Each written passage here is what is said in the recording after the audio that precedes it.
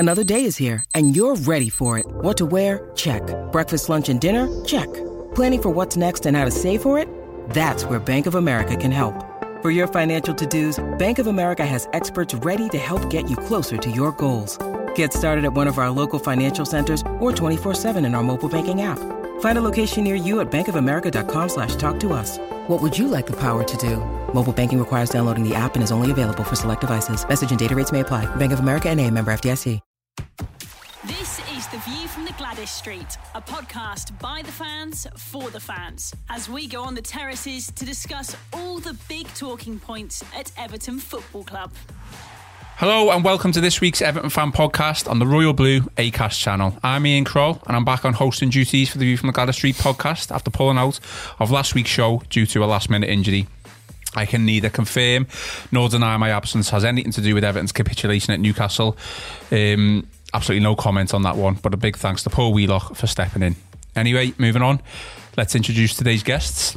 To my left, we have Max Carlisle from the Toffee Blues Twitter account. You alright, Max? Yeah, very fine, thanks. And sat in front of me, we have Connor O'Neill. You alright, Connor? Evening, Ian. You okay, mate? Yeah, not too bad, mate. Thanks very much.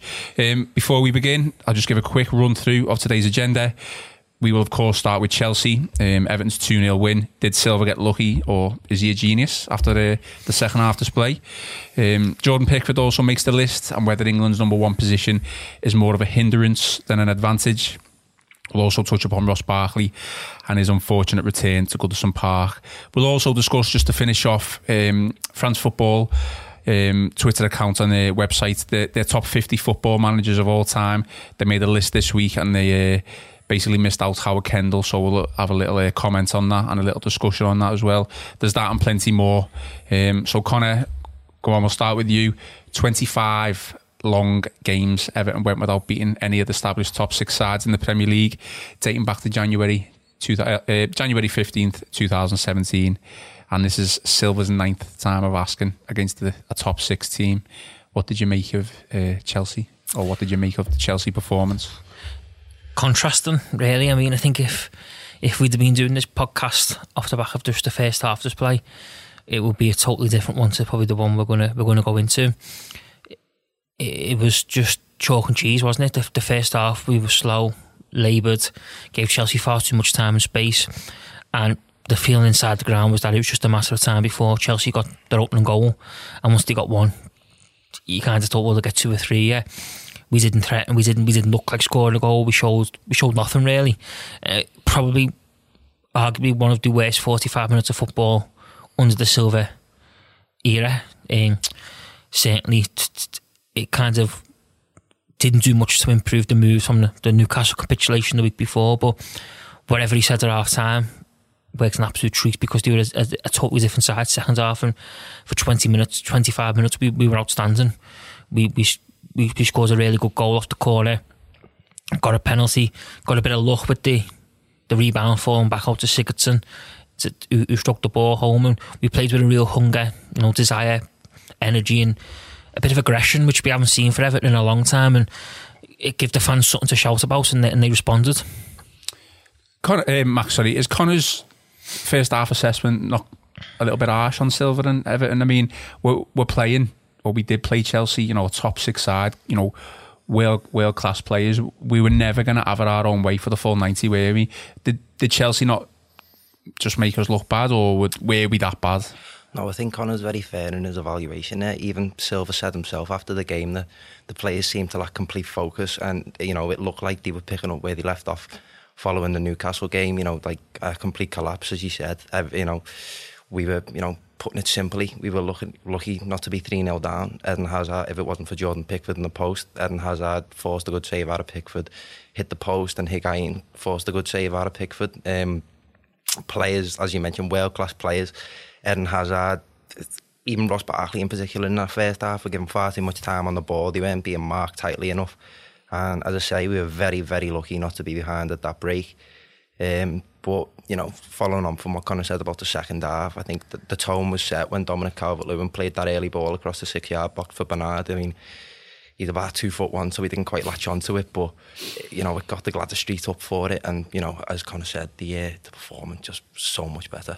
Was that just the turning point then, that cross? Because there's nothing really, obviously Everton have come out in the second half, obviously Silva's give them a bit of a rollicking, but since like that ball went in, that cross went in, you know, couple of inches away from Bernard hitting it away, you know, what was that the turning point? Just getting the ball into the box and having a chance? Arguably it was a clear statement of intent that, you know, we are going to perform differently in this second half. You could have said, you know, looking at that first half performance, that we were trying to emulate our performance at Stamford Bridge in November, I think it was, where, you know, we pressed up to the halfway line and we were a very solid defensive unit. But that didn't translate at Goodison. They were finding far too much room in behind. But you know, we met fire with fire in that second half, and you know, as you did mention, Chelsea didn't look the same team in that second half. They struggled to contain us, and I thought we performed absolutely fantastically, and fingers crossed this will, you know, be a catalyst to pick up some better results going forward. Did we get lucky then, Connor? I mean, obviously it wasn't the game plan, was it? As Silva's already come out and said, you know, we didn't, you know, try and, you know, stall Chelsea or whatever, and then think to come out in the second half and blow them away. The players just weren't at the races, were they, at the first half, and then he's like I said, he's given them a rollicking, and things obviously changed. Yeah. Did we get lucky? Perhaps a little bit. I think, you know, obviously Chelsea have had a couple of chances at the post. Chelsea hit the post. You know, Mina got back and made a good intervention on Higuain, where he's gone clean through, and it's kind of softened the effort in some respects, allowing Keane to get back and hook off the line. I think if Mina had made that intervention, Higuain would have scored, because he probably took the net off. So yeah, we did get a little bit of luck, but you'll probably say we drew a little bit of luck. You know, so people probably, so it swings and roundabouts. I mean, the thing with me with Chelsea on Sunday was, I think certainly from what I've read from their fans afterwards, was they kind of knew at half time what was coming, because they felt, I think a lot of Chelsea fans felt that they dominated from start to finish in the first half and got no reward. And normally in football it very rarely happens where you dominate and then get your reward second half. It's normally, like we saw on Sunday, there's a reaction and you're left to kick yourself. And I think Graham Souness alluded to it afterwards on his post-match Sky show, when he said at times they looked a bit of a five-a-side team, and I think second half, once we started to close the gaps, we pushed higher up the pitch, we played a little bit more paced energy. Yeah, they kept the ball well, but they didn't actually do anything with it. They didn't actually, you know, break us down. He didn't really get in behind. And I think you've got to pay testament to Silva in the place for doing that, for stopping the overload and stopping the Chelsea carving us open like they did in the first half. Why can't we seem to do this every game then? Because, okay, I appreciate it's hard to do it for a full 90 minutes, but the top teams still do it for a full 90 minutes. We're just 45-minute performances sometimes throughout, and that's where it hasn't been enough, especially against the bigger teams, even the smaller teams now. Obviously Chelsea, great first half, weren't they? But what is it? Is it a mentality thing, or is it just a quality thing? It's a difficult one to really put your finger on, because it's not even as if we do it in sort of, we start really well but then fade, or we start really poorly but come strong towards the end. Because we've seen so far this season, we've had good first half performances but then bad second half performances, and then the opposite way around. I mean, you look at Newcastle, we were very good for the first, 45 minutes, but then suffered a total collapse in the last half an hour. Whereas on Sunday we were dreadful for 45 minutes, but then really come into it for the sort of the opening half an hour of the second half. So it's a difficult one to put your finger on. I mean, I think your question really is Silva's ultimate task now from the end of the season, in how does he maintain that his sides perform, consistency and performance, can perform like that, because ultimately it's a worry that we do start the way we do, but at the same time, I suppose from a man management point of view, you could be happy that they're responding to his half-time team talk. So it's a difficult one, and I think it's one that even Silva himself will probably struggle to put his finger on, because we've seen it so far this year so many times where it's just been so stop-start that at times it's been more than worrying. I mean, Max, you'd love to be a fly on the wall in the dressing room at Everton, no matter what the game, because as Connor said then, you can't put your finger on whether it's a good performance in the first half or a good performance in the second half. But, I wonder what Silva says to them at half time, because like you said last week, complete capitulation and then lose the game this week. Terrible first half performance, second half performance. was great. It'd just be interesting to know exactly what he's telling these players, because it's mixed. Well, don't say it's mixed messages, but the performances are certainly mixed, aren't they? Yeah, of course. Again, consistency has been our main issue, particularly since that Merseyside derby collapse in December. And just to make my comment on it, I have a feeling it could be a fitness issue. Mm-hmm. If you look, for example, at the Merseyside derby at Goodison, I know that the crowd almost got the players across the line, but you look at, a key example of how, tired we were at the end of that game was Dominic Calvert-Lewin. He was absolutely fagging at the end of it, but he ran his socks off. And you take a step back, look at the players that we brought in the summer, such as Yerry Mina, Andre Gomez, Luca Digne, all these European players that we're bringing in, but from Europe. For example, they haven't played over Christmas. They're used to a Christmas break, for example. And I think Andre Gomez is a good example of, over that Christmas period, he had a great impact when he first came into the side, but he seemed to, look a lot laggy on the ball and not as effective. He obviously had that time out, come back in, and he's looking brilliant again. So I've got a feeling that obviously it's a comment that's bandied about a lot. For example, when you bring in a new manager and bring in a horde of new players, but it is a year of transition. And I, touch wood, feel like these group of players, once they get a full pre-season under the belt with the new manager, their fitness will be a hell of a lot better, and we can, prolong these 45-minute showings into 90 minutes against top sides. And a special word for Dominic Calvert-Lewin, who was probably the standout player in the first half, or the best of a bad bunch, really. And in the second half, he was just outstanding again, wasn't he? Yeah, he was absolutely fantastic. I read stats saying he won more headed effort than anyone on the pitch, and I think that's a testament to him. You look at his performance against Virgil van Dijk in the derby. As I said, he didn't have much success, but he didn't stop for the entire 90 minutes.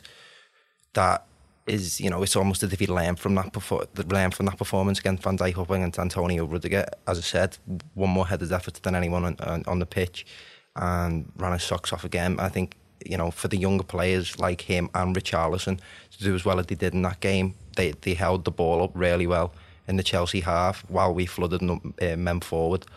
And Richarlison too, I've read the stats saying that he completed more sprints, tackles and won the ball back more than any other Everton player this year. They're so encouraging stats, such encouraging stats to read from young players, to see that they're, burdening responsibility in big games. You look at the games we've got coming up, 7 games left this league season, and they, some top opposition that we've got left to face. So fingers crossed they can turn in similar performances.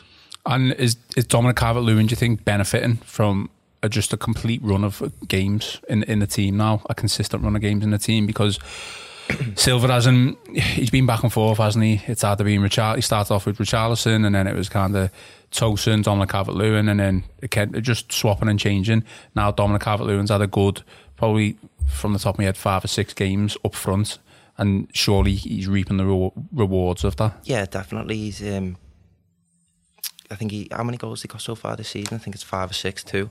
So in terms of his return in front of goal, it's certainly improving. And in regards to what Silva's tried with chopping and changing, it's all about finding a happy balance. I don't feel like Calvert-Lewin is, the mould of a centre forward to be playing up front on his own. I think he'd benefit with a partner there, or a much more fluid attacking 3.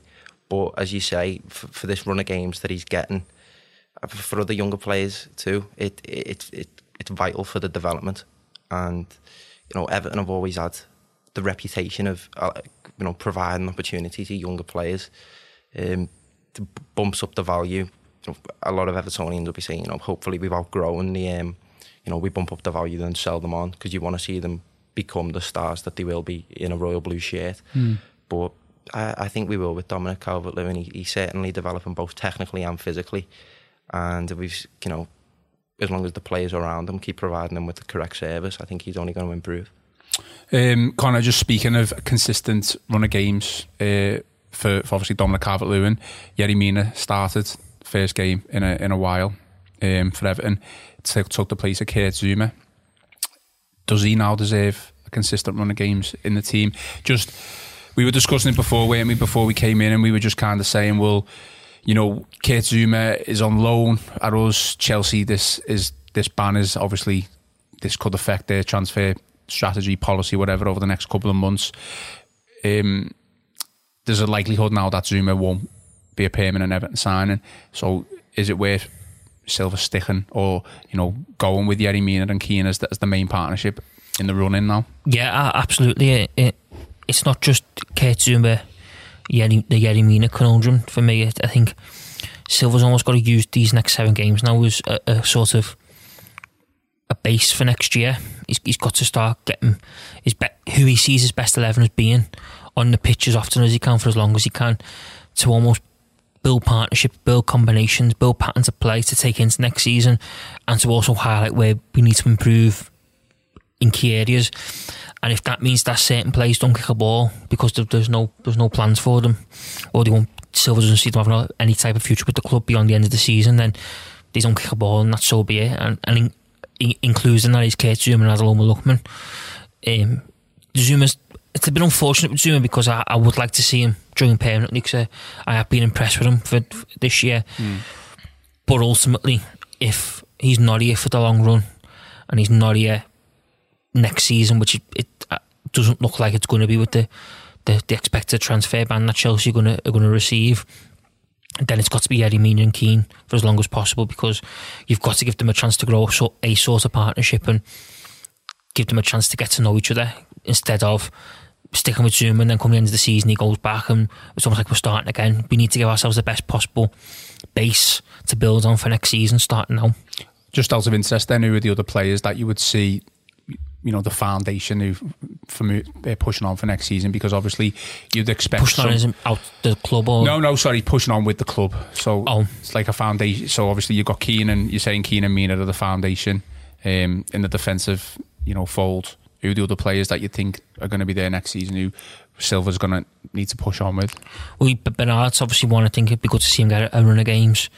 Calvert-Lewin, again, it'd be good to see him get a continuous run of games up top, because I think it's quite clear to us all now that Cenk Tosun's not really favoured at the club. And if you believe a lot of what we wrote over January, if Tosun would have accepted a move to any of the moves, I think that he was reportedly, or any of the potential interested parties, then he wouldn't be an Everton player right now. It was more down to him than the club of why he stayed with the Blues. So Calvert-Lewin, Richarlison over Walcott. I was just going to say Bernard is probably another player I've missed off, who's had a consistent run of games since Cardiff, hasn't he? He's been in the team. Yeah, absolutely. And look how well he's played. I think that's why you stick with him again. Stick with Richarlison, because, like I said earlier, I don't think Adaloma Lookman's got much of a future left with the club, and Theo Walcott's sadly on the decline. The only real difficulty with that is the midfield, in the heart of the midfield, because there is lingering doubts over Adishiga's future. It's been reported by, I think, a couple of media outlets that he's still keen on his Champions League football, obviously, which he's not going to achieve with Everton anytime soon. And Andre Gomez. Don't be negative. Well, he's just bought me new season tickets. But no, and I think with Andre Gomez, it's the same again with him. The fact that he's on loan, although there is reports this afternoon that he is Everton are the favourites to come out and done an interview, hasn't he? To get him put on a permanent. So that looks promising. But I think that the issue I'd stick with them two over the rest of the central midfield options because they're not in any sort of chance. Morgan Schneiderlin's going to come back in recent weeks, but I think if there's an offer coming for him, he'd bite whoever's hands off it was to get off the books in terms of his wages. James McCarthy is another one who you got to question, is he really in the reckoning? He's not really had a sniff, even though there's reports that he's back to match fitness, etc. He's not really been given a look in, no matter how depleted we've looked at times since Christmas. So yeah, I'd stick with them. And I think in fairness, the starting 11 from Sunday is probably his best starting 11, which he'll stick with anyway for large parts of the season, because it's quite clear that that's the 11 who he now trusts, and that's who he wants to go with. Okay, Max, we'll just finish off the Chelsea segment. Just talking about Ross Barkley. Unhappy return for Ross on Sunday. Did you see any improvements in his game since he's left? Did he blow you away in any way, shape or form? You know what? it's just like Wayne Rooney all over again, isn't it? Really, just the same reception from the crowd, the attitude. Give credit where credit's due. I do think Ross Barkley is a fantastic player, or he can be a fantastic player, and just hasn't shown it enough throughout his career, both at Chelsea and at Everton. I think it's 25, 26 appearances and just 3 or 4 goals for Chelsea.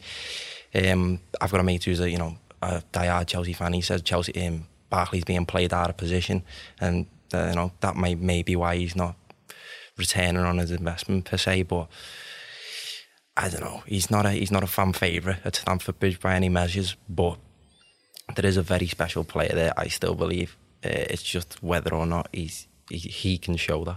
I didn't feel anything for him, to be fair, coming back. I know there was a lot of boos, and to be honest, I think it got to him. I think it got to him a little bit. I mean, I mean, did you not think the clapping incident?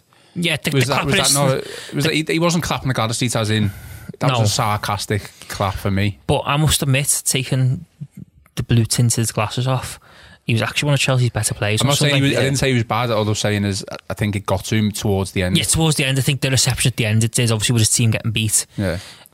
He got roughed up more in the second half, didn't he? Yeah. If I'm not wrong, I think because I saw him and he got like a bloody nose or something. Did he? And he needed to just change his shirt. And I know Andre Gomez went through him. I was surprised someone didn't go through him earlier in the first half. To be fair, that's obviously what we were missing in the first half. To rile the atmosphere up, exactly. I harken back to Martinez's first season when we played Arsenal at home, and within the first minute, Stephen Naismith goes straight through Mikel Arteta, and Goodison's up on the feet and a roaring atmosphere, and that was missing in the first half.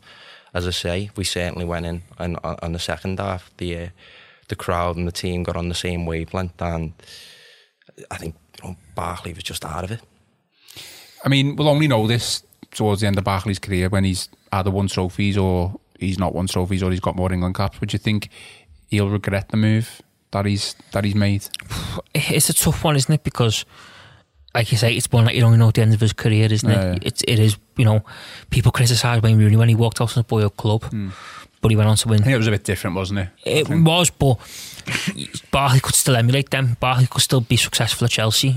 If Sarri was to go and another manager was to come in and he was to be in favour, the transfer ban could have a massive impact on Barkley, because it could see him giving him more regular football over the next 2 years and a chance to win trophies and play in a successful side. But I was actually impressed with him on Sunday. It was the way he played between the lines in the first half. We actually couldn't get near him at times. And in some respects, he gave Gomez the run around in the first half because he couldn't get near him to stop him. And I know he had that shot, and he had the free kick. He had the free kick, didn't he? And stuff like that. But at least he was trying to be creative and trying to do things. I completely get. I think he was ice cold the first half. I thought he played really well, and I thought, obviously, the second half it completely changed. With the first half, I thought you definitely improved, but not the real Ross Barkley, but a Ross Barkley which we've seen in the past came through in the second half. Oh yeah, but I think that's with a lot of players, isn't it? Because you look at Theo Walcott, for instance, last year when we signed him, and he come into the team and he scored 2 on his debut. Looked a real threat. Was kind of like people were saying, he's a big fish here in a small pond. He looks. And Arsenal fans saying, but give it 6 months and you'll see the real Theo Walcott. Lo and behold, 6 months on, we saw the real Theo Walcott, because he went back into his old ways of running off sides and not having no. So it swings and roundabouts, and it's just about form and consistency. But in terms of Barkley and the crowd, I mean, I actually think more players should do stuff like that when they get booed. Should give something back, because I think it makes it best, doesn't it, than just them walking off with the head down. He couldn't help himself. I'm all for it, man. I mean, they should do still more stuff like that. I'm not criticising him for it. I just think it was funny that he lost his head. Yeah, well, I mean, Seamus Coleman lost his head, didn't he, when he scored? It was against Fulham this year, or was it Brighton?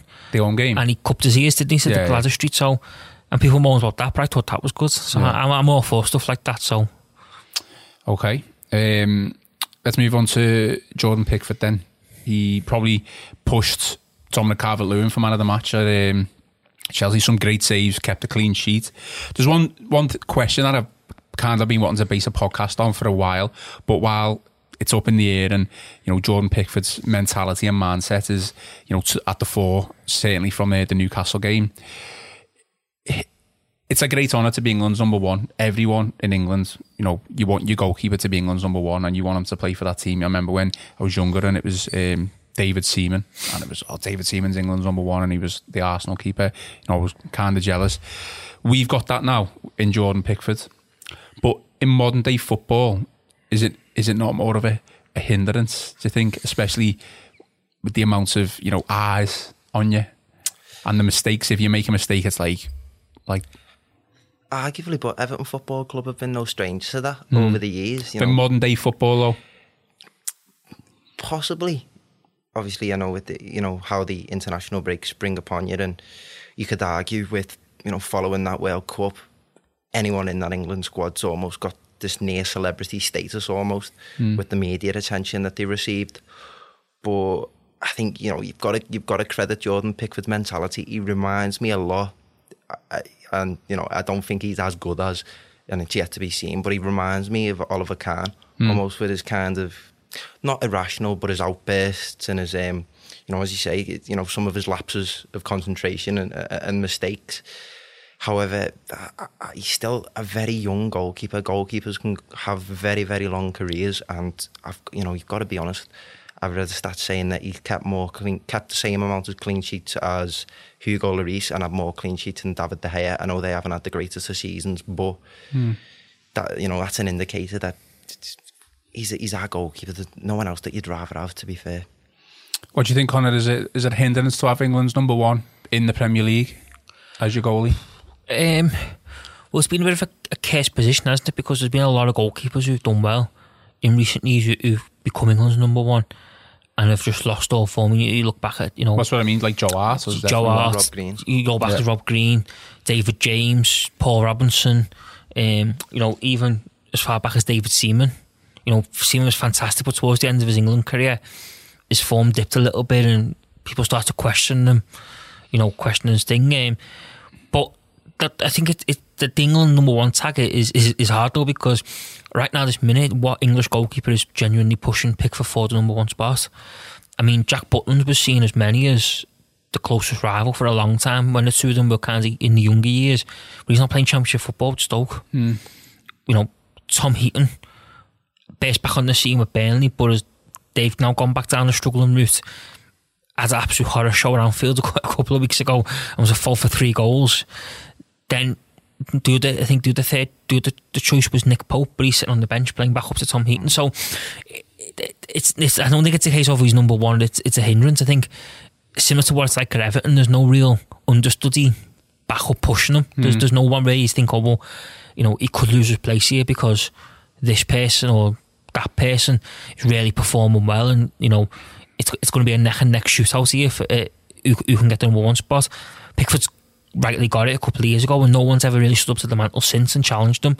So, I mean, I don't deny that Pickford's definitely the best England goalkeeper that is available at the moment. I just maybe think the media just jump on the goalies, don't they, straight away when something goes wrong, and to an extent, you know, fans have as well since the Newcastle game. He's took a lot of criticism. I think a lot of it is his attitude and his demeanour at times, isn't it? It's not the best. If we're being honest, you know, you look at that video at Newcastle where he's coming off and he pulls his tongue, doesn't he, in the fans, and there's been other times where he's turned around and argues with fans behind the goal and stuff, or made gestures, and he can be erratic as well. You know, there's a lot of moments this year where he's been erratic. Yeah. So I think it's all them things that kind of add up, and when he has a game like he did against Newcastle, they kind of build up as evidence to be thrown at him more than people going, oh no, stick with him, he's this, he's that. That kind of gets thrown at him, and I think at the end of the day, everyone in this country just love picking on someone, don't they? You know, I mean, if he was the French number 3 goalkeeper, but still, you know, Jordan Pickford, or you know, I don't know, I'd say a French name in Jordan or something like that, but would he get the same amount? Well, no, he wouldn't, but that's just the way this country is, isn't it? When it's used to sports stars, I mean, the best thing is in sliced bread one week and the worst thing in the world the week after, aren't you? And I mean, it really, I mean, you look at, you know, just going off a little bit off topic, you look at the rugby the weekend, first half, England, the rugby team were getting unbelievable plaudits because they played Scotland off the park. By the end of it, people were saying they were an embarrassment and a disgrace. So this country loves not more. Sounds like heaven. This country just loves nothing more than villains, don't they? And picking on issues. And Pickford was just last week's villain almost. And give it 2 weeks, it'll be Harry Kane or Dele Alli or someone like that, and it just goes in the cycle. The View from the Gwladys Street podcast from the Liverpool Echo. The View from the Gwladys Street podcast. Silva's fined 12 grand for his improper conduct charge against Newcastle. You think that's fair enough, or you think he was hard done by? It happens, doesn't it? Interestingly enough, when you think about when Silva was appointed in July, and I think to be charged 12 grand for confronting a referee, you would never have pictured anything like that happening once he was appointed the manager. He comes across and has this demeanour as a humble to himself, not very erratic, and not one of these media savvy managers who just always want the limelight on them and will go off, i.e. Jurgen Klopp, Jose Mourinho. So to see something like that, I don't know, it shows he has a certain grit about him. And to be fair, he can obviously afford 12 grand, can't he? So he was fuming, wasn't he? Obviously, as you would be, from the 2-0 to 3-2. But one of them. I mean, Pochettino was given a touchline ban and fined 10 grand. So I suppose, do you think he's got off a bit lightly, really? Yeah, I mean, it's a strange one, this, because it kind of coincides with the recent stories in recent weeks about managers and their behaviour, because, again, there just seems to be no sort of level playing field when it comes to it, because you see Pochettino getting a touchline ban, you see Silva's fined 12 grand, Klopp earlier on in the season was fined the heaviest of all, wasn't it, because he approached him on the pitch but didn't get a touchline ban, even though he'd had a previous one against Everton when you're on the pitch to celebrate and he got fined. So this just shows that there's just no consistency in these things. And I mean, like Tom says, what's 12 grand to him? He's I don't think it's going to dent his bank balance that much. And I think ultimately Silva just shows what I think every Evertonian felt on that afternoon, and that they were fed up, angered, and he'd quite simply had enough. Just wanted a pint. And he just wanted to let loose on someone, and the referee got it full barrel. Fair enough, as the referees deserve to get a full barrel. Exactly. I mean, VAR's coming in, isn't it, next year, so hopefully you would expect to see less of that type of thing. You don't know, do you? Could be worse, couldn't it? Could be worse. No in Everton. All right, then we'll finish the last segment of the podcast off then just with a bit of a quirky one. There's a website in France Football, who decided to do the top 50 managers of all time, and the usual suspects were in there, obviously Alex Ferguson, Wenger, and obviously a couple of others, but no Howard Kendall in there, Max. I mean, Jurgen Klopp was 27, I think. Have you seen the list? Yeah, I did. I love little things like this. I find them really interesting, because almost I feel like, by publishing a definitive list of the 50 greatest managers of all time, those who you intentionally leave out are, things like this, podcasts like this, they're going to flag up the omissions. What was it with Howard Kendall? I think it's 2 league titles, 2 FA Cups, 3 Community Shields, and the European Cup Winners' Cup, which equates to a Europa League. I know, obviously, it's not quite a European Cup, but as you say, back then it was a European trophy. It was the top clubs in Europe were playing in it. So yeah, true. But I just feel like France football in this instance, there are certain clubs / managers who are just media darlings, and if you look at the list, you'll see your who's who, you'll see your AC Milan managers from the 80s, you'll see your Liverpool managers, you'll see your Manchester United managers, Barcelona managers. So, the big clubs with the big egos are going to, they'll be supported through lists like that, and it doesn't matter. We know he was a fantastic manager, and he's probably, he was our greatest manager of all time. Is it just disappointing that, Everton aren't getting... obviously it's Kendall as well, but even Everton, as Max just said there, that you'd expect to see usual suspects and the clubs in there, but Everton aren't getting there. I mean, like say, it doesn't really... It's not a definitive list. It's just a talking point. So it is what it is, isn't it? But Howard Kendall was certainly probably in the top 5 English managers of all time, I would say. Everton, though, isn't it? We never seem to make them type of lists, do we? And stuff like that. It's the lead manager's in there, for God's sake. We just get overlooked, don't we, on a continual basis. Don't get me wrong, the list, I've seen the list, and there's quite a few notable sort of jaw drops, yeah. I think Jurgen Klopp's above Arsene Wenger, which I found a bit strange. I know Wenger had not the best of ends to his Arsenal reign, but he certainly achieved a lot more than Jurgen Klopp has in football management. I feel like it could just be this media and digital age. Yeah. Obviously, you've got the managers that say that have been appointed post 2010, and then they're on the front of every Sky billboard poster, or they're on Sky Sports News all the time, and they ultimately become the face of football from their country.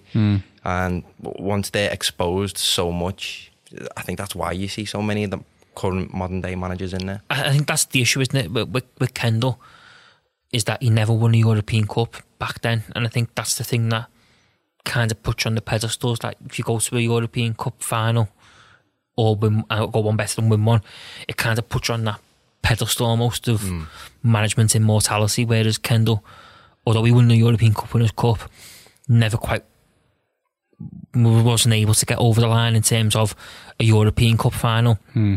There's obviously a lot of reasons behind stuff like that. Some went the club's fault and stuff like that.